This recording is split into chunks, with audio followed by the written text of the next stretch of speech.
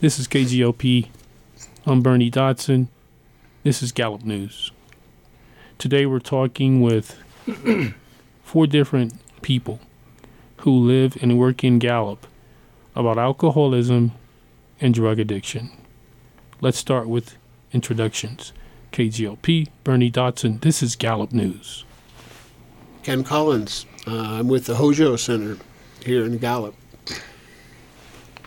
This is Jay Azua. I'm presently retired, working voluntarily and part-time with the Hojo Center in Gallup, New Mexico. Luis Maldonado. I am a citizen of Gallup. Christopher Bitsley, a recovering alcoholic and also a citizen of Gallup. Ken, in your capacity and what you do at the Hojo Center, and at some point we need to define, I guess, what Hojo is. What is your exact job title, and what do you do at the Hojo Center? Thanks, Bernie. Thanks for being here. Thanks for inviting us to participate in this very useful subject. I do outreach. I'm the community outreach person at Hojo. I'm pretty much in the trenches, talking to people about treatment, the importance of getting off the streets. Most of the people I work with are homeless. They have a home, but they're here in Gallup, and they're considered homeless. But a lot of folks have homes. Probably 80% of the people, 90% of the people that we work with, or that I see, are Navajo. And we're just trying to educate these individuals about how their brains work, so that they can relieve the stress. Right now, they're on the streets just because I believe that it's really important for treatment, but to assist their treatment objectives, I try to educate them about how stress impacts their brains, their reward center that causes them to drink. So the Hojo Center offers treatment, and define treatment, but also education. Explain in a little more detail what kind of treatment, what kind of education, and so forth. Well, we're a peer-run organization, which means that all of us that work there with people have come from the same background. We all have been involved with drugs and alcohol. So we're there as a role model. We provide peer support in support groups and one-on-one peer support using certified peer support workers as a means to help really build the trust that's necessary for folks to pursue getting into treatment and recovery. And how many years has Hojo been in Gallup? I think 2005 when we were incorporated. Jay and I have been with it. Jay longer than I have, but since 2005. You believe that it's an organization that is needed, that works, and so on. I mean, you feel that Hojo Center is a place that is needed in McKinley County. Yes, it is. And we've gained the trust from people on the street to start down that road of recovery. Jay Azua is a former city councilman and Gallup native. Jay, say a little bit about some of the services that you are engaged in at Hojo. And what does Hojo mean? You're not Navajo, but I'm guessing that you know what the word Hojo means. Well, what are some of the services, and do you think those services are needed in a place like Gallup with its high amount of DWI arrest? Do you think Hojo is needed, and what are some of the services offered over there? Well, I came with a definition of Hojo, the word. It's a Navajo word. basically means harmony, but Hojo is viewed as retaining harmony with nature and preserving a balance between an individual and the universe. It integrates the individual with the community and the world that surrounds them. That's what Hojo means. Basically, harmony and homeostasis and peace of mind within your own environment, and exercising your God-given right to be who you are. Services-wise, what are some of the more popular things that people engage in over there? Probably the interaction with each other in an area of comfort and safety, realizing that everybody in the circle with them is probably of the same environment and has a past. We all have a story, but they can feel comfortable in sharing their story, knowing that the people that they're discussing matters with or particular issues can be related to on a grassroots level, at a ground level. What's the cost? I mean, how does somebody get acquainted with, and how does somebody, I guess, qualify to be a part of Hojo? I mean, how does somebody even integrate themselves within the whole thing? All they need is a belly button to integrate themselves into the Hojo meaning. That is the environmental and surrounding areas and community with other human beings. However, Hojo, for the sake of the work that we do there, is basically a street-level interaction with individuals who are having trouble with their environment, primarily or specifically mental health issues and drug addiction or alcohol. Would you say the organization is related to somebody's socioeconomic class? So far, what I've heard is street level. Let's say somebody is not street level. Let's say somebody has a white collar job and so forth. Can that kind of person take advantage and use what Hojo offers? Most certainly. Meaning it's not just confined to street it's not people. specific. And the issues of mental health and substance abuse disorders could include any strata in life. Socioeconomics is not a qualifier.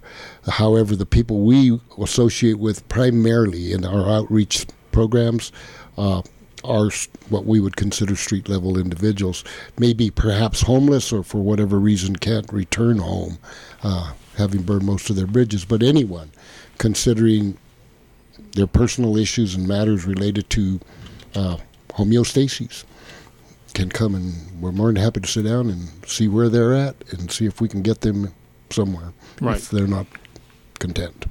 Luis Maldonado is a native of Flagstaff, Arizona, and is can we say, citizen advocate, Luis? Yes. In what regard do you advocate for citizenry, and what's your stance on places like Hojo and the kind of people and problems it serves? The rehabilitation places, I am not against. I'm for them because I continue to try and help the people with a problem. However, the problem never decreases. It always increases because it is a thing that an individual has to deal with. In other words, no one can quit drinking for somebody else. That person with that problem has to be the one that quits. Right. Some people can't do it on their own. They need... Well, that's the only way it's going to happen, though. It's the only way it's going to happen. It's not that they're not understanding what these organizations are trying to do. They understand completely. They know they're on the wrong path. But the addiction does not allow.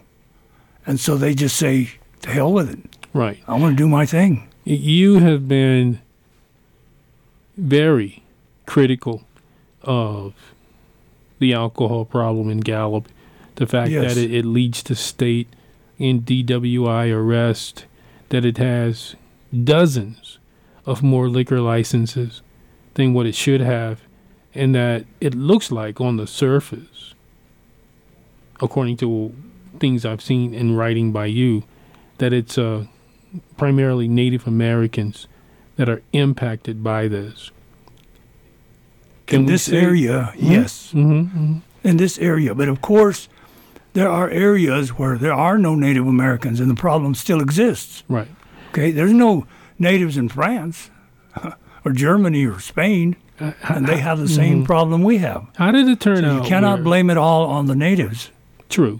How did it turn out where Gallup has more than its share of liquor licenses? Practically, I'm sure it's a violation if somebody researches it. I don't think any county is supposed to have in excess of X amount of liquor licenses, but Gallup has a lot of them. How did that turn out that way?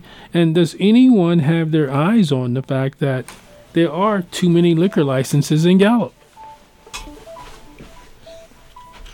Everyone knows that there are too many. And of course, the people in power are the ones that allow that. Those of us that complain to no avail. I guess the point being, if there are too many, Of course, there's too doesn't many. that contribute to some extent to abuse? Well, if and so there forth? were half as many, the problem would still exist. See, now, I've written here my reason for continuing to be critical of the alcohol problem in Gallup is that the problem gets progressively worse year after year. And that's a known fact. That's not a rumor or an opinion. It gets worse. Okay, now, like I said a minute ago, if the alcohol licenses were cut in half, the problem would not be cut in half. It would still be there, because a drunk is a drunk. That's it. I'm not following that reasoning.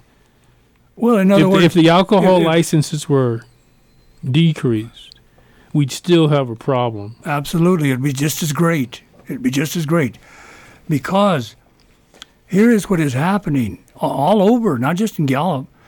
The parents are drinking and drugging with their own children. That's insanity. Okay, so then those children drink again. This is 2021. I don't disagree with you, but if that is a scenario, that is alarming, and somebody should do something about it. It is. I mean, and that's a fact. Okay, there here not too many years ago. There are some that are listening to this that will remember this. A grandmother, and she happened to be Native, and her daughter and her granddaughter, all of them, were busted for drugs. In the 40s and the 30s, when I was growing up, Natives did not mess with drugs at all. Alcohol, yes, and of course, in those days it was bootleg alcohol, because sales to natives did not happen until 1953. Okay, so there's where that is. Right. I guess the addiction part and everything that stems from it, arrest, abuse, and so forth, are a result of the human condition. That means as human beings, we all have vulnerabilities and things we like to do and so forth. So I'm going to use the word attack. When you attack alcoholism and you indicate how bad and how much of a disadvantage it is, you're attacking really the human condition. Would you agree with that? Anybody, not you, just generally anybody. Well, the alcohol thing is, I mean, we're told in the Bible that even Noah, when he got off the ark, planted grapes, and it took some years to grow, and then he fermented them and got drunk. Okay? So this goes back a long, long way. This is not anything new. See, it's simply that as far as the solution, as long as the parents continue to drink with their children, this is never going to end. It's going to get progressively worse, right? Regardless of the number of licenses. Correct, and that's one scenario. But of all the liquor licenses in Gallup, in McKinley County, you think if you take away half of them, you think you're still going to have an alcohol problem. And probably that's related to the human condition. We all are human beings. We all just have some kind of addiction. And you can't do anything about that.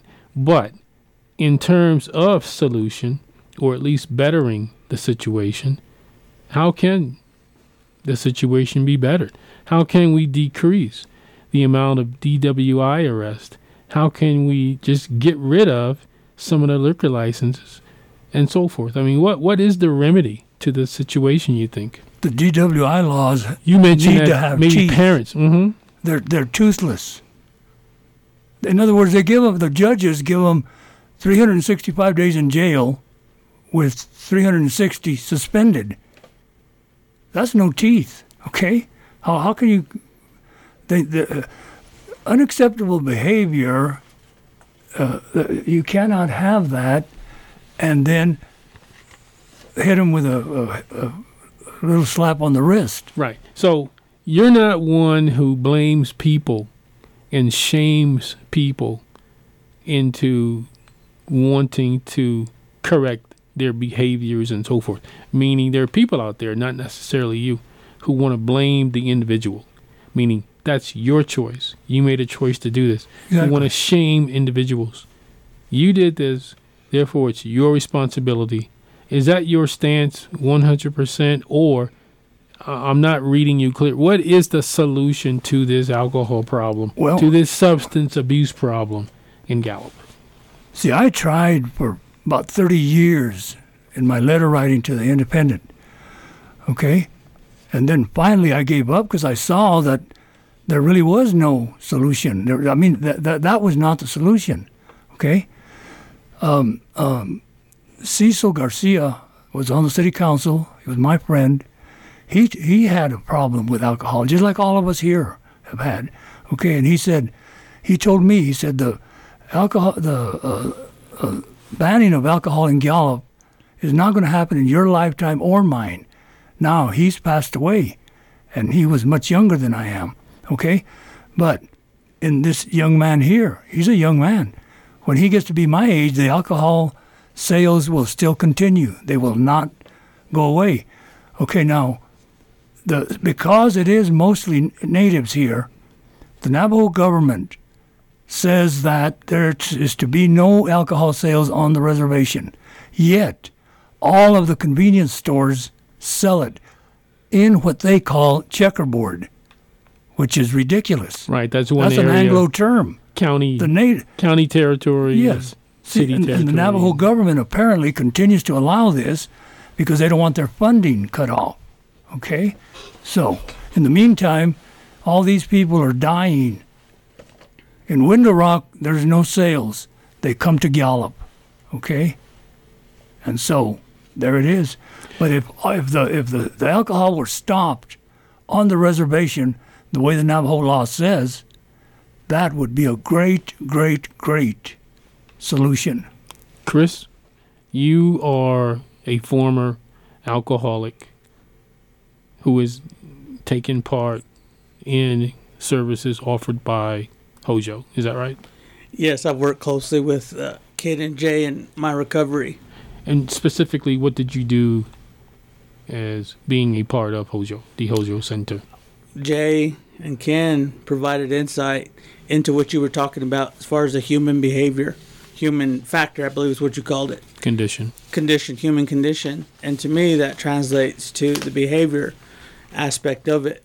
And, a person is not going to change, no matter how many times they say they're sorry, I'll fix it, until they change that behavior or their human condition. What triggers the change? I mean, what is it that really makes a person change? I believe it's different for everybody. I don't think there's one cookie cutter solution. I believe it transcends to each individual. I did everything right in my story. Went to school, got an education. I have a civil engineering degree from the University of New Mexico. I had a great job and, ended up with this addiction. And I could have read all the books in the world. I could have done all that. But it took the breakdown of someone to actually visually show me how it needed to be changed, my behavior. Define alcoholism and drug addiction. What is it? And I'm assuming that you experienced Can I say both or just one or the other? Just alcohol. Okay, what is alcohol abuse? I mean, when does it become abusive? I believe it's just abuse like just anything else when you overindulge in it. You overindulge in food, that's abuse. You overindulge in even exercise, that's abuse to your body. I think it's when you get beyond the point, if there is a point for individuals, to where it's not, the society likes to use recreational. I still don't even know what that means. But for me, it was to a point to where I overindulged to where my behavior was not normal. It wasn't normal for someone to drink a 30-pack of beer at one sitting. That's not a normal thing for a person to do. But to define normal for a society would be difficult also. 30 beers, that's quite a lot. I did it better than most. I had a severe problem. And that's what turned me around, was sitting in an AA meeting, and you talk about, I think you labeled them from the streets. I sat in there with people that probably drank a pint of whiskey a day, and they were in that same AA meeting or talk. I did 30. I had 2 trash cans full of bags. Jay, when does alcohol and drug addiction go from every now and then to flat out abusive? When does it get abusive, and what define abusive? Well, I have to agree, first of all, that every individual is different in how they approach and digest and respond to alcohol or drugs. And I come from a perspective that to separate the two is really just a matter of semantics. Alcohol is a drug. It just happens to be legal. But then so is aspirin. They're all drugs. They all fall under the administrative regulations of the government. But to I think that's important to know. I think to of determine, the federal government, you said the administrative regulation. I think that's important to know. But there's still something called individualism. Continue. Go ahead. Well, in individualism, depending on the individual, the psychic, the environment, the belief systems, all of those come into play. So the mentality and the emotionality involved in the human condition is not the same for everyone. However, we all possess a genuine interior motivation to be who we really are as we develop. Drugs and alcohol would be considered to be absent in that form of mentality. However, once they're introduced into the physical system, they react differently for different people. If you want to define an addiction, for an addiction, when I struggled with mine, I still remain addicted to pizza. Yeah. I love pizza, okay? And I crave it, and I want it. I used to eat a whole pizza and slam a pitcher of beer. Well, the only absence now in that same addiction that's feeding on the same desire, want, and craving is the absence of the beer. But that wanting, that craving for beer, that's something internally. I mean, that's internal organs at work. Is that right? No, that's the human condition. That's the psychology of being human. That's something inside of us. Yeah. And I say no. Is that right? I would have to say no, because the physical condition and how the body metabolizes any of those ingredients has very little to do with the addiction. The addiction is a psychological, chemical imbalance that takes place in the brain that is affected by whatever the substance of addiction is.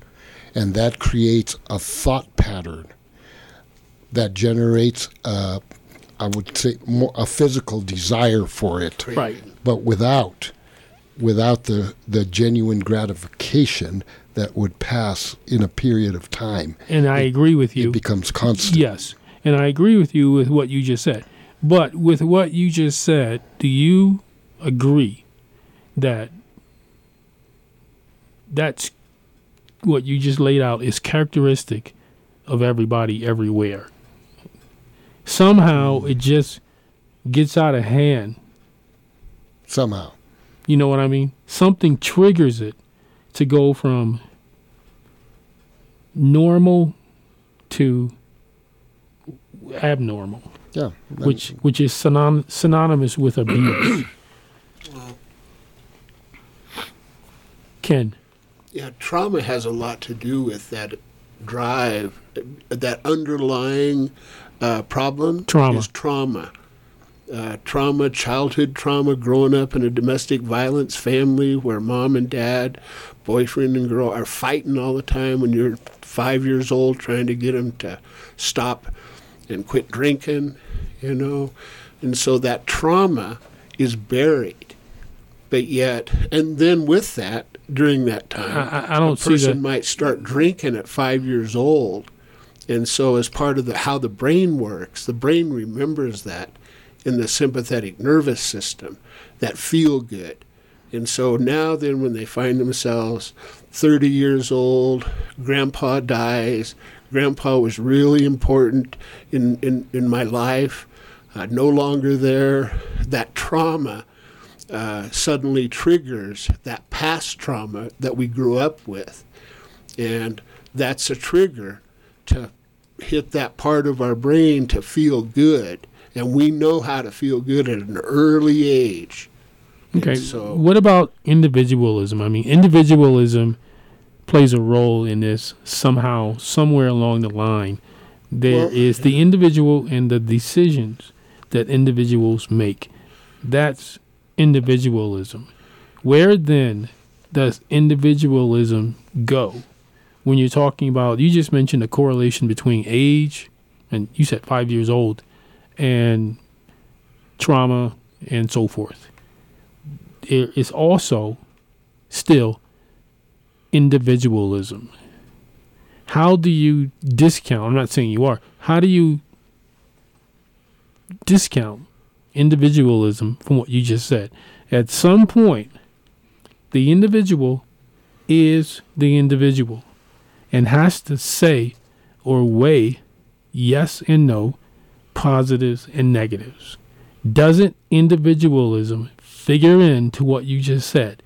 And therefore, doesn't individualism figure into the alcohol and substance abuse, drug abuse problem in Gallup? Isn't this directly related to individualism? well, a person can be an individual, but if you're part of the street family, the way people are now on the streets, and you don't have the self-confidence to stand up to the peer pressure that street family and which are your friends, if you don't have the self-confidence when you don't want to drink today to deal with the peer pressure that your family, your street family puts on you, you're going to continue to drink because that's your only coping mechanism that you have and that you've grown up with. The coping mechanism is people drinking, but they're drinking too much because of the ongoing, like I said, the pressure that they put themselves under because of being on the street. You think trauma is related to addiction? Yes. That's why, yeah. One of the things that we provide at Hojo is trauma-informed care through our support groups and support one-on-one. Because people listen to us. Like when Jay sits down with somebody, and so can I, well, we're all peers. So once that people are more willing to trust what we're saying because we've been there. You know, I mean, I had that bottle in my desk at work before, and I ended not here. But you know, denial is also a big part of recovery. And so, Jay, trauma and individualism. You think trauma plays a role in this? And are we generally dismissing individualism? I think the severity of the trauma can be a contributor to the desire to seek what Ken was talking about, that feel-good. Give an example of trauma. I mean, this can be your relationship with your mother or father or both parents growing up. Whatever kind of relationship you had impacts your psychology and so forth. Right? Yes. I've also... Maybe you've heard the expression, if your mother was dominant, then you are a political liberal. I mean, you can argue that that's kind of a traumatic situation. But trauma versus individualism. Go ahead, trauma. Trauma versus individualism is a good example of that Ken used, where the individuals at the street level, for whatever reason, they started off somewhere with an understanding of life in general, and that's survival. You come out, in fact, the human species is the only species that is absolutely and totally dependent upon the mother at birth. If she's removed from the scenario, the baby sits there sucking air and will die. You take a coyote, for instance. Once it gets past the mothering nurturing stage, its environment conditions it to go out and live the way the mother taught it to live. Trauma is the separation. So even though an individual, say, for instance, of the human species, is not physically traumatized, a separation anxiety can be created at that youth, at 5 years old, 3 years old, 2 years old. That's a demonstration of early childhood trauma. It's different for everyone. However, even at the street level, 20, 15 years later, whatever, the individual still has the internal desires for touch, for feeling, for emotion. Right, and also has the psychological faculties to make decisions. To make their own decisions. No. This is wrong, this is right. In the addicted mind, that pursuit of homeostasis within the individual, that's intrinsic. It's not a survival skill. They learned survival skills. The intrinsic desire to be who you are. And the basic instincts of the individual are overridden. That even overrides what you would call self-care. To get to the level of the individual who's living on the streets. However, the individual probably could have went and ended up on the streets with no intention of remaining there, and gets caught up in it and discovers how serious and dangerous it is, can take themselves out of it. They simply extract themselves from that environment to pursue homeostasis on their own. That's the individualism. Yes, they don't. There's individuals on the street who don't drink. Yeah.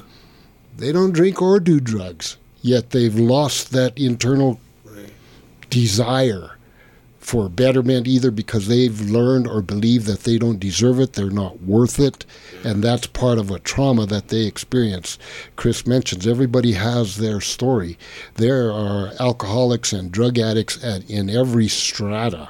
That's why I mentioned earlier, it's not a socioeconomic thing.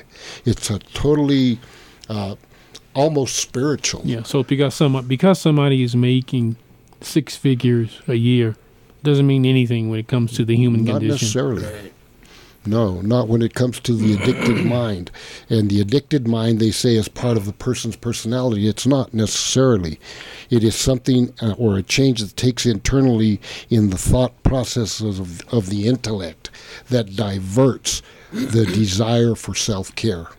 And it becomes the primary objective of the individual rather than to seek homeostasis, to seek that feel good. We call it chasing the dragon, trying to just feel good. There are individuals who could tell you that they knew they were alcoholic when they took their first drink because how it made them feel. Okay, and they spend a lot of energy and time pursuing that feel good when it's not there. That's not the reason. Lewis, if business owners, people who sell alcohol, people who legally and illegally sell drugs, if they knew what Jay and Ken just said, you think this would have any kind of bearing on them saying, hey, maybe I don't want to sell alcohol anymore. Maybe I don't want to sell drugs anymore. You think that would influence somebody's decision?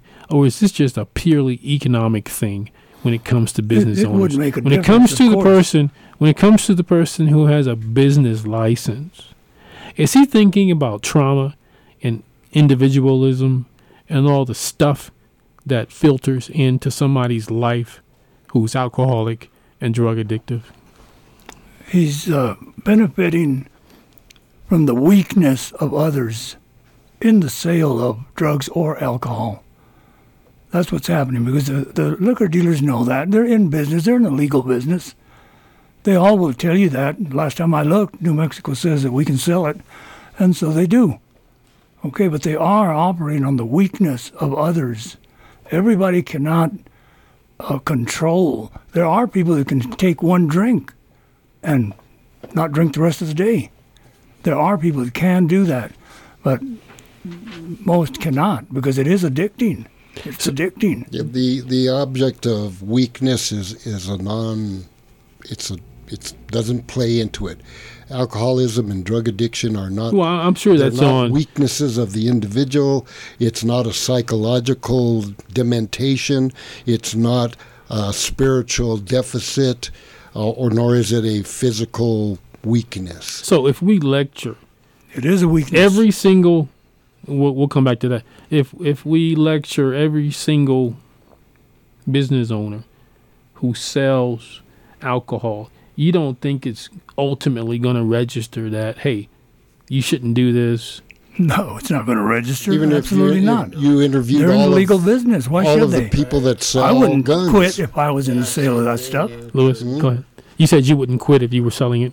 No, I mean I'd continue selling it. If I owned a liquor store or a bar, I would continue. It's my business and it's legal. What about the impact it has on people? I And wouldn't in some concern cases, myself with that. severe The owners impact. of alcohol licenses are aware of the damage that it does, but that does not deter them, and it never will. It never has, and it never will. Then individualism, would you say, has to play a role in substance abuse, in alcohol abuse and drug abuse? Individualism has to jump in somewhere and say, wait a minute. You agree? What is happening is, with all alcoholics, including me, I wouldn't listen at the time, okay? The book of Proverbs talks about the wisdom of accepting instruction. When you're being told by your parents and other people and people that care about you that you're on the wrong track, you need to get off of that. Look at what you're doing to yourself and what you're doing to others.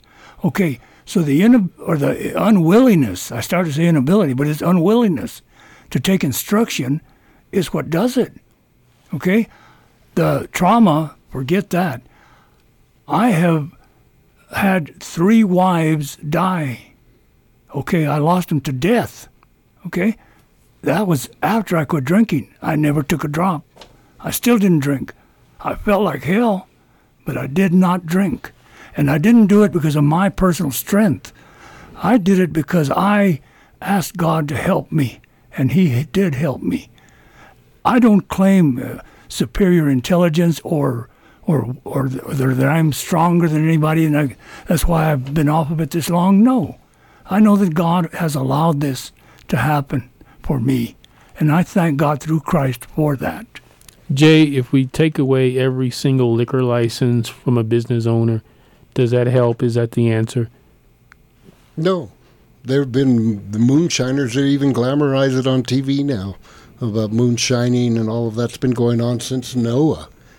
It's not the licensure of an individual who is allowed to conduct what would be considered a legitimate business. Right, and I guess the unconsciously right. is not a demon or demon-possessed or anything like that. Yeah, and you are a former bar owner. I guess am. the point that can be made is being an alcoholic and a drug addict is bad, but being the supplier, the seller, might be worse. I don't know if you can legitimately say that, but the person selling the alcohol has just as much blame as the person drinking it. Have you heard that argument before? I've heard it before, and that's like saying that the individuals who, as many people as are killed in auto accidents yearly, are equal to those killed by drugs and alcohol. There's more people killed in auto accidents who don't drink or drug, yet they're still killed. So we should stop selling cars. That's a good analogy. Sense. Chris, are the alcohol sellers, do they get blamed somewhere along the line, you think? When I was going through my process, one of the first questions the judge asked is, "Where were you?" And I thought that was an odd question, and I answered, and I guess repercussions did come down for that particular seller. But bottom line is individualism. I chose to go there. Nobody made me. No commercial, no buddy, no best friend. I decided because my behavior was out of whack. So to blame the seller or the dealer for a problem, I don't agree with that. Do you think organizations like Hojo, do they help or do they create some sense of dependency? Do organizations that do what Hojo does, do they help or do they perpetuate an already out of hand problem? They help. And I'm living proof of it. And like we've been saying, and it's been echoed through this room throughout the afternoon, it's all the individual and how they accept it and what they do take. One of the big things you hear through any alcohol recovery program is take what you can, take what you want, leave the rest. So it's up to the individual, I believe. And I've worked with Ken and Jay on both accounts. And still to this day, after 4.5 years of going through their program, I regurgitate things that they do say. And their programs do work. I'm living proof. 4.5 years, I'm literally back to the life I had before I became an alcoholic. Lewis, do organizations like Hojo, on the surface, do they help or do they perpetuate the problem and further dependency? Time. And you are a former alcoholic. Mm-hmm. They don't. However, I am for continuing with it. In the Bible, in the book of Ezekiel, chapter 33, verse 8 and 9, it tells us to help others no matter what. So, some of these guys are not going to listen. There will be a few that will. But some that don't, they don't. But we are not to stop helping people. No, I believe that they are on the right track. Ken, where is Hojo located? How long has it been there? And are there any efforts to get additional locations for Hojo? Well, right now we are in the Howard Johnson. We have a suite. We have an office there. So that's our location. Howard Johnson's Hotel, Howard Johnson West Hotel, Gallup, right? Yes, in Gallup, on the west side. How do you measure success? Obviously, we have one person here, Chris, who benefited from the services of Hojo. How do you measure success with somebody who attends Hojo? And do you have any stats regarding the agency that you can share? Well, to me, it's how many successfully we get into treatment at Four Corners. Four Corners Detox right. and Recovery Center. Where is that, by the way? That's over on Hassler Road. It's over by the pantry, past the pantry. And the people that we see who aren't drinking, who are coming to our groups and are engaged, I think that's probably the best way to look at it. People who become engaged in their recovery. Everybody's got a different process to go through. So I think that having people that aren't drinking and seeing that, and then those that relapse, we're still there. Right. So for as many success stories as you have, there are people who have not been successful also repeatedly. Yeah, you know what I mean? I can go to Hojo all day long and all day next week, but that doesn't mean anything unless the individual wants to take some kind of... Well, and that's the trick, Bernie, and that's where the work is getting a person engaged to say, And not just I want to quit, but to actually take those steps. And that's the hard part for some people. For some people. So currently, Hojo is located West Gallup inside the Howard Johnson's Hotel. What do you provide specifically? You provide shelter or no?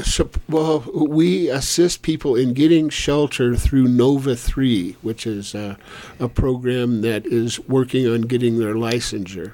We've got that through licensure for what?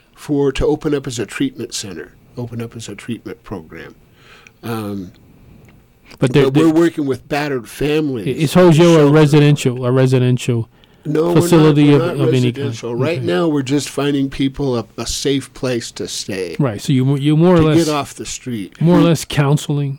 Well, yeah, that's what provide help support, in that respect. That's what peer support is. Right, but you also work with other agencies to maybe house people, transitional housing, and so forth. Referral. Right. Referral.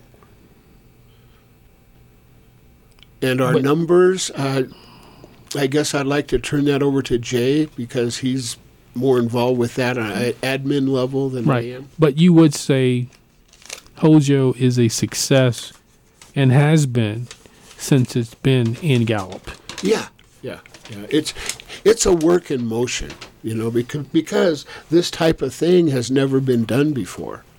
There are drop-in centers. We started out as a drop-in center for folks who are homeless and mentally ill. I got involved because I believe and still do that people that have been classified or labeled as mentally ill have brain injuries, and there's a difference between a brain injury and someone with mental illness. What is mental illness? I mean, define mental illness. Well, I'm not a doctor. There's all kinds of mental illness. There's schizophrenia. I mean, mental illness is not me going outside and seeing somebody screaming out of their minds about whatever. Well, that's mental illness. Yeah. You think so? Yeah. That's a severe form of mental illness that can only be diagnosed by an individual. We do not do diagnoses at Hojo. When we operate there's two models. One of them is the social model. The other one is the medical model. The medical model requires credentialed, licensed, recognized individuals to pinpoint a particular diagnosis so that the medicines necessary for the regulation of whatever that disease is can be administered correctly. Right. And the social model simply addresses the immediate issue of the individual at a man-to-man level without judgment, without cause, without any type of stigma as to why the individual is in the situation they're in. If alcohol or drugs is a contributor to that condition, then we can address it, and Chris is an that's example. that's where the counseling aspect of Hojo comes in. It's not a bad human being. It's not there intrinsically nothing seriously wrong with this individual. It's all external, and it is a creation of the individual. And if necessary, you can refer somebody to whoever they need to be, based on the fact if you deem them social or medical. And the peer association is not nothing. It's not something new. Right. Peer recovery resource have been around since the Pilgrims. But in any case, the AA or NA, AA more than NA, was originally Alcoholics Anonymous. Was originally created by alcoholics who had come to their own diagnoses and identified and admitted and took ownership of their problem, and then shared how they overcame it collectively with other individuals in a non-judgmental fashion, in not saying that it is an evil or you are sinful or anything like that, but they simply approached it for what it was. It was a human life condition that is out of control, and the only way to do or to retain control is to take ownership of that condition. The individual you're talking about. Ken, How do you do that is the question. Right. I worked with juveniles, okay, 13, 14-year-old. For me to go in there and tell them, if you're going to be drinking and drugging, you're going to lose your life and your car and your job and all of that stuff, they just sit there and look at you like, you're old and you're okay. You made it. You're all right. And I'm not married and I don't have a car and I don't have a job, But they're right to that same type of information on an educational level is as vital to them as learning to read, write, arithmetic, and whatever. You cannot have the experience without retaining the memory and recollection of what happened to you. That doesn't go away. However, you do have that internal condition, it's called nature, I guess, your human nature, that lets you know that for whatever reasons that all happened to you, it is not who you are, it is what you became. And once you take ownership of that and you can move back to who you know yourself to really be with an attitude of truth and ownership, you can become or overcome is the word. So people who experience Hojo can, I'm not saying learn all of that, but at least become aware of what you just said? Yes. Yeah. And they cannot, whether they're there one time or 100 times, cannot have the experience without getting anything out of it. How they apply that experience to their life experience is whether or not it's going to determine if what we offer is what they really want, and then they take the necessary steps to acquire it. We don't get anybody sober. Right. They get themselves sober. Right. We don't give them a new home to live in. We give them shelter so that they can think with clarity to go out and get their own home, which the majority of them is already a part of their life experience. How did we lose that? Who knows? Ken, has the coronavirus had an impact on what Hojo does? And have there been illnesses and deaths, with all due respect, with clients and workers and so forth? In what way has Hojo been impacted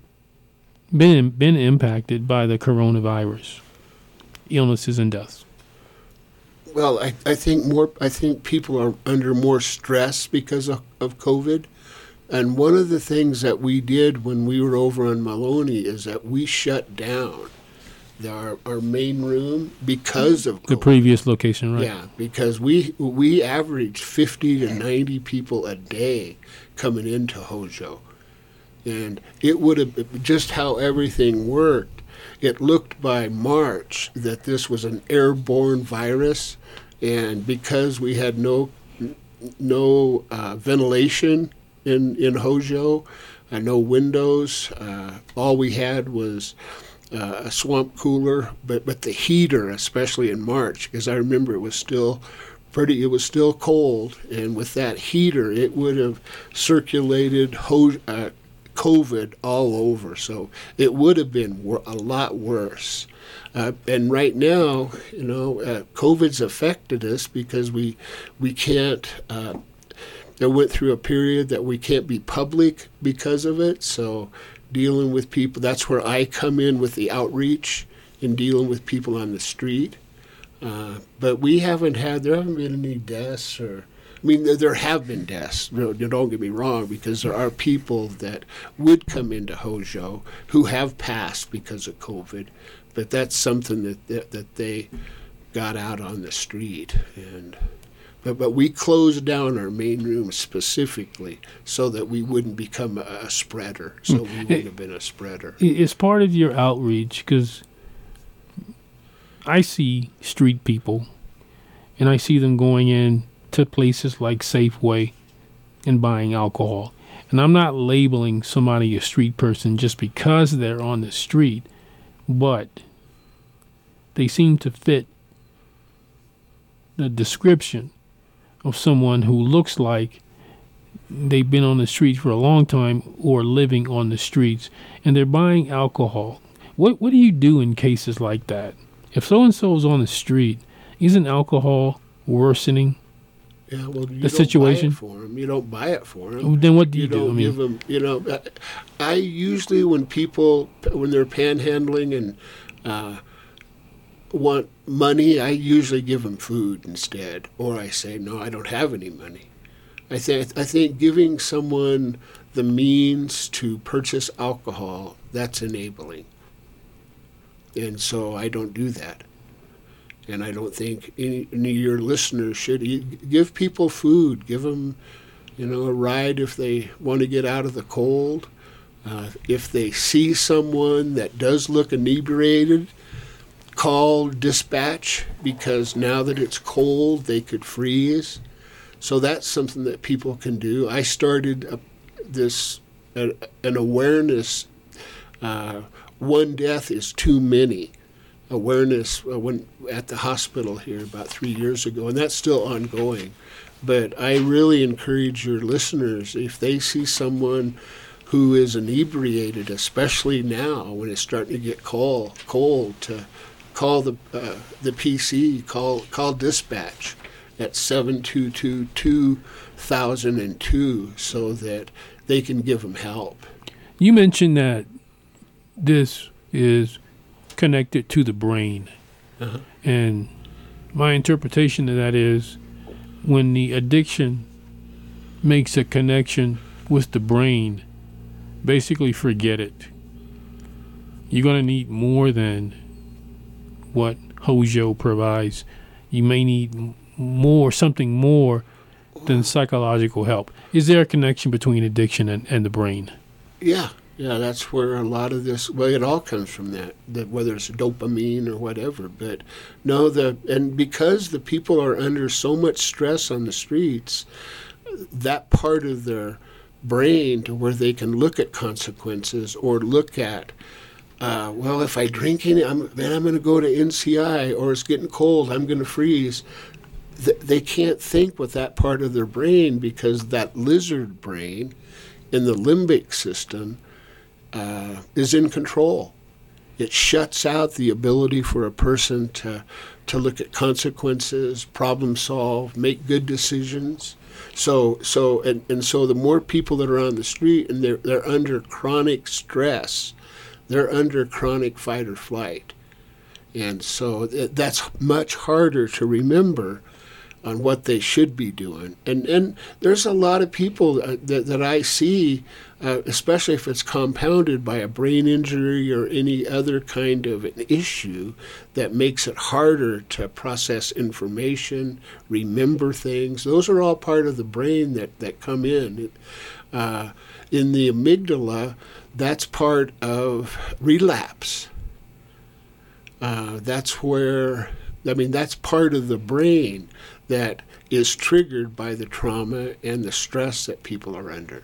But by learning how to relax, it's called mindfulness-based stress reduction, mindfulness meditation. With mindfulness, that helps people to unplug that limbic system and go to the homeostasis that Jay talks about, to where balance and harmony is accessible. Louis, so getting rid of half of the liquor alcohol licenses in McKinley County, that's not really the solution. You agree? Prohibition proved that. Yeah. It was banned nationwide. And there was still a proliferation of alcohol, even when prohibition was on the books. It might have been worse. They had what they called speakeasies back then, bars, okay, that were just simply hidden. And police, of course, were paid off to not shut them down. So half or even the complete banning of alcohol in Gallup wouldn't help. It wouldn't do it. Neither would taking away somebody's license or No. something along those lines. No, it would not help. It would not. I remember when most of Main Street was all bars. You had the Little Rock and the Commercial and all kinds of bars, okay? Liberty and all that. They're all gone. The problem has increased It hasn't decreased because those bars are gone. You think The it problem has? is bigger. You think so? I know so. I've been here. I've been here all this time when all this was going on. In a couple of days, if God allows, I will be 87 years old. So I've been here a while. I've Congratulations. seen all of this. I've seen it with my own eyes. And plus, I've lived it. I've gone through the fires. Just like everyone else here has. So through your letters to the editor in the Gallup Independent, and through your speeches to entities like the Navajo Nation and so forth, you're not blaming anyone. What are you? What would you say the point is that you're trying to make when you speak before Navajo Nation Council delegates? When you write a letter to the editor, when you confront somebody in a position of authority, what are you trying to get across with those people? There are consequences or to with the letters. unacceptable behavior. Okay, you're going to have to, like I said earlier, Hojo or whoever, AA or whoever, they're not going to quit drinking for you. They can advise you and tell you what they've been through and tell you what's ahead for you if you don't quit. They can do all that, but they cannot quit for you.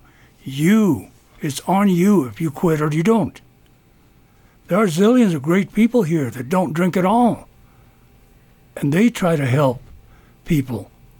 I haven't had a drink in 41 years, and I continue to try to help people. I still do it, and I will continue to do it. I'll never stop. So, with AA to me is meaningless. It doesn't mean a thing. It doesn't do any good.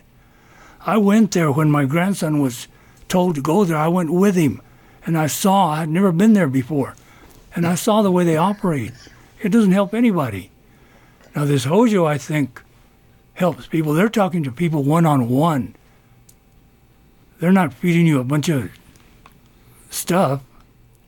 And so we can attempt to help people. We can attempt to do that like they're doing. And then it's up to them. Take that instruction, run with it, or remain where you are and end up in the grave.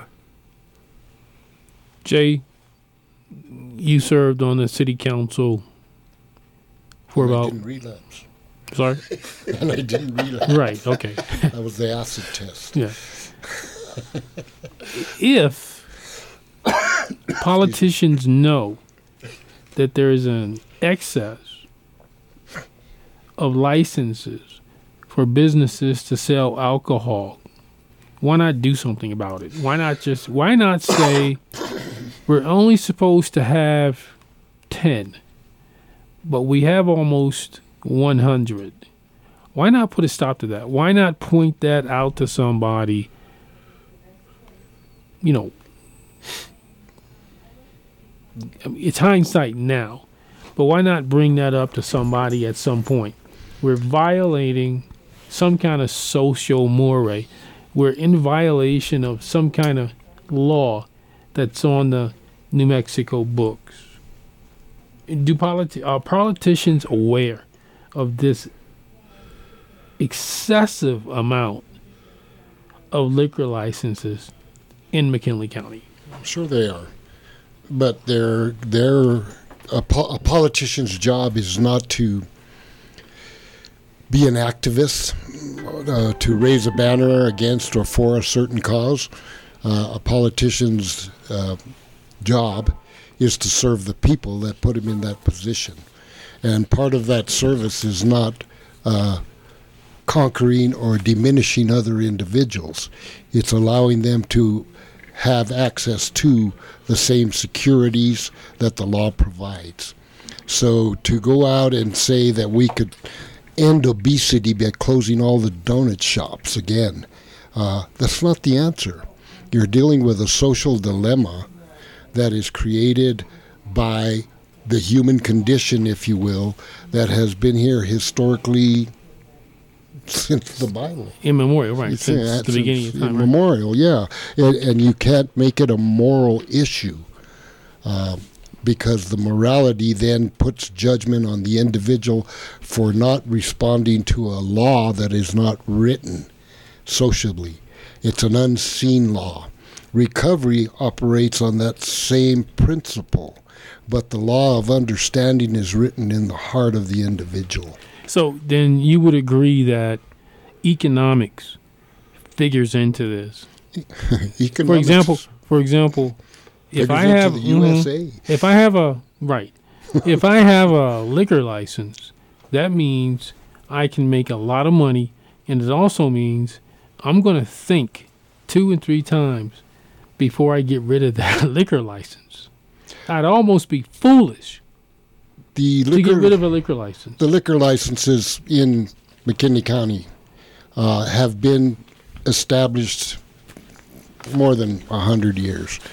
Okay. That long, if not longer. I would say the reassessing or redistribution of them is even familial, turning over a family business. Part of that business is the possession of that liquor license. Even though all the bars are gone in downtown Gallup, that's good. That's a social change that was created by the political system responding to the anguish of the people involved. Right. They were all businesses, but those liquor licenses were sold or transferred to another location. All of the, and this is, I have issue with this, they send a mixed message. They're only now responding to it. Gas stations selling liquor. They say, don't drink and drive, but fill up your tank and your trunk at the same time, but don't mix the two. It doesn't make sense. However, it's a perfectly legitimate operation if you own a liquor license to sell donuts or candy or gas or whatever you want and alcohol as a part of your business credential. Right. So. And I think we agreed getting rid of liquor licenses isn't really going to do anything. You're going to hurt somebody economically, but you're not going to really put a dent in alcohol or substance abuse or anything like that. Well, that's not... Another example, for instance, that's not a viable solution. No, it's not. That would be, like I said earlier, like shutting down all the donut shops to fight obesity. People are still going to eat, and they're going to eat to whatever maximum they feel is comfortable for them. The economics of it is international, and the political will to make a difference in anything that is economically driven is daunting, to say the least, because you're dealing with a livelihood and with the wheels that mechanize our system. If money is the bottom line, and it always is, it's pointless to say that by putting someone out of business is going to have any effect on the human condition. Chris, people don't think about the politics and the economics when they're buying a beer when they're getting drunk, or do they? I mean, when you're buying a beer, are you thinking about politics or the economics associated with substance abuse? Well, since I've been through Ken and Jay's program, I think about everything now. Like Ken talked about mindfulness. But before then, no, I didn't. I could because I had a job, I had a home, I had a vehicle, I had a career, so I felt entitled. And no one was going to keep me from it. And did I think of the consequences? No. It's because I was living on the backside of my brain. The consequences weren't there. Was I aware of them? Oh, yeah. There's a commercial at every bar that says NDWI. Right. So, yeah, I was aware of them. I just didn't fathom the fact that I could have any consequences. I really felt untouchable, and I felt entitled. Can you mention that Hojo works with several entities like Gallup Express, like Veterans, like Battered Women's Association of Gallup? Explain what that is and what happens with partnerships with those organizations? Well, we refer people to those different organizations, so that's one way of working with them. We collaborate with them. We talk to their staff. With battered families came to us here. It was probably in May of this year. They had extra money that they had to spend, and they wanted to put people in a safe place to live. And so we worked with them specifically to get people into Howard Johnson. But collaboration and partnerships are an important thing to do so that we can all get on the same page. One of the things that I've seen here over the years is that sometimes there's not that much collaboration. We know who we are and what we do, but in terms of supporting each other, that's what really is important. And that's what good communication and is all about. That's how we all get stronger, when we know what each of us is doing and how we can work together to help the people here. So a couple of the groups that you partner with are who? Who's your partners with, say, the McKinley County Adult Detention Center, Gallup Express? Elaborate on that. Well, I don't know what you mean by elaborate, other than that we work with them. We provide bus tickets for people through Gallup Express. We work closely with Tommy Mims there, the director. We're working with the McKinley County Jail, McKinley County Detention Center, trying to bring more services in there. I've been meeting with the warden. We've had Battered Families is going to expand some of their services in there, anger management, life skills, and then domestic violence counseling. It's these types of partnerships that I think has helped, that the Hojo has been involved with a lot, to expand services. Like I mentioned, Four Corners. We've got more services here now. Lewis mentioned about that he sees really nothing changing, and that's pretty. And you can see that because the number of the people that are on the street. But back here about 3 years ago, when I first started doing my groups at NCI, there was an average of 90 people a day in the 72s for my groups. Now, over the years, I've been doing my groups again there, and now it's down to about 5 to 10 people instead of the 90. So we are seeing progress. It's just hard to see, but we are making progress. There are more opportunities for treatment for people. So things are changing. I think that we're making a turn in terms of the number of people that are in recovery successfully. Chris is a fine example of what can be done, but you got to work it. You got, Jay and I can tell people all we want, but unless they pick up what we're saying and then take it to that action stage. Hojo is only a resource. Right. One of the many, many resources we collaborate with. And we come from a perspective of harm reduction and risk management. In other words, if you can snatch only 1 out of 1,000 from the fire of destruction, that's a success story. Yeah. Okay. Is Hojo the individual willing to stick their hand into the fire. Is Hojo a public agency? Does Yes. it operate on public funds? Where do operational funds come from? We are part of the Office of Peer Recovery Enhancement, which is a state organization that is overseen by the federal organizations, the state of New Mexico overseen, of course, by the cabinet, the Department of Health and Human Services. So it's not just like we're a little spot on the map. There are huge networks that are involved not only in Gallup but across the country and around the world. The epidemic is a good example. If it did anything at all, it brought humanity to the surface where it can now respond to the dangers of simply being alive present on an international scale. So it was a perfect storm, I guess. Right. It didn't help us, but it helped, I think, society worldwide to understand that it is very necessary that if we don't help each other, we will perish, regardless of our status in life or our political point of view. Of course. Final words, Chris.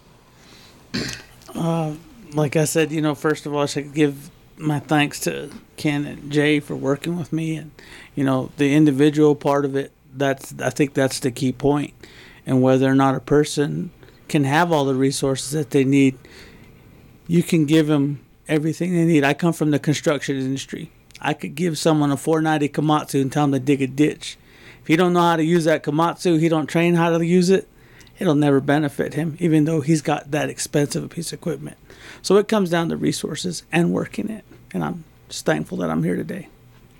Jay, final words. And I have to commend Chris. That was well put. We are our own greatest resource. That is human resources of the individual. And the connection and the need we have for each other in our own homeostasis has to be part of that grand picture. I'm not sure, I think it was Martin Luther King who said that the definition or identity of a society is going to be how they treat their most vulnerable. And we're obliged to do that. I have to commend Chris and Lewis for their activism, and Ken. Me and Ken would have never hooked up if it wasn't for his participation in the mental health field and helping other individuals. I've been a LADAC for 28 years. I'm a licensed drug and alcohol counselor. I do not operate in that capacity. At the Hojo Center, I use the social model that allows me to divulge for myself my own weaknesses and struggles that I had with my own addiction. But I learned out of those books. I did my field study on myself, so I know exactly what Ken is talking about. I know what Lewis is talking about and where he's coming from, and I know where Chris is talking about and where he's coming from. However, the individuality of all of us here and our expression of our concern for each other is probably the most valuable asset we have. So, closing remarks as far as the Hojo goes. You asked earlier, do you think it's necessary? Very much so. It's necessary even in the description of the word itself, Hojo, harmony. You had some stats you wanted to share, or no? Well, I only brought, these are averages, okay, and they're down. They were up 2019, 2020. 2019. We were seeing like 3,000 people a month.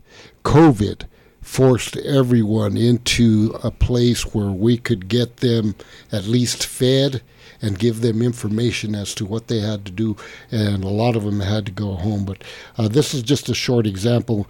If we have any individuals or visitors for the month of January, we had 26. These are individuals that come to our door, to our program. It was 2021. This is 2021, January of this year when I came back to work. I came out of retirement for the third time. But anyway, 26 individuals, 7 males, 7 females, 19 males, with no duplicate signatures. In other words, these are fresh, new individuals who have come down. I can jump down from there down to November of last month, when it really starts getting cold. We had 109 individuals come in, 28 male and only 4 females. So that's an indication there that individuals who have had previous experience at least have enough knowledge and enough wherewithal to say, I need to get out of this pandemic state and get somewhere and take care of myself. So I mean that the pandemic was kind of the perfect storm. It was a double-edged sword, but it did allow for the rising to the surface of the tremendous need of services. And Hojo is not the only. There is a lot, or are a lot, of programs in Gallup, New Mexico. People who think that there aren't simply aren't accessing them. No, so you're not the only. Oh, no. If you were to go to the county, I'm sure they have I don't know what you would call it, a directory that identifies. There's easy, 500 easy, more if not more. Right. And probably the most significant are the churches. Those Christian faith-based organizations that take on all comers, but have been doing it since time immemorial, doing the same thing that these other agencies are trying to do at a societal level. Lewis, final words. We are the creation, the created. God is the creator. So the human does not exist that can help us more than Christ can help. He tells us that his load is light, for us to take our problems to him. That's why, like I said earlier, I don't make any claims of personal strength on my own. I don't claim that. I know that it is God that helps me. As far as the denominations are concerned, they're all fakes. There's not a one mentioned in the Bible. So we need to take it to Christ, and Christ takes it on to God the Father, not to the so-called churches. Well put. Ken? Yeah, again, I just want to thank you, Bernie, for this opportunity that we can have here today. I just want people, it's really hard. It's hard work to quit drinking, There's nothing easy about it. But it's up to the individual. It really is. Ultimately. But that individual. That's part of it, and a huge part of it. Oh, yeah. And as Chris is an example of that. And so, but it's difficult living on the streets. And that's why there's important to have groups like Hojo that people can feel like they trust the goodness that we're doing, so that they can come and have have the support that they need along their journey. We're trying to get people into treatment, and it succeed. Now we have some places that people can go. We encourage people to come by our office, the Hojo, see what we do, and see what they can do to help us. Thank you to each of you for attending and explaining, putting some light on Hojo, the Hojo Center, and alcohol and drug abuse and substance abuse generally. This is Gallup News, KGLP, Gallup Public Radio 91.7, Bernie Dodson. Thank you.